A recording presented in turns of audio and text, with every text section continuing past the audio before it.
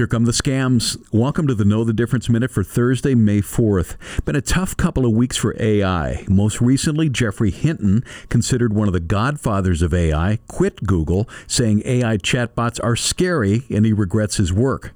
Yesterday, Facebook parent Meta reported a surge in hackers using ChatGPT as a pretense to break into devices. It revolves around people falling for scams using fake browser extensions and online apps that claim to be linked with ChatGPT, but aren't. Meta's CIO says it's like crypto scams all over again. Since March alone, the company says it's blocked the sharing of more than 1,000 malicious web addresses that claim to be linked to ChatGPT or related tools. Some of the tools include working ChatGPT features, but also include malicious code to infect users' devices.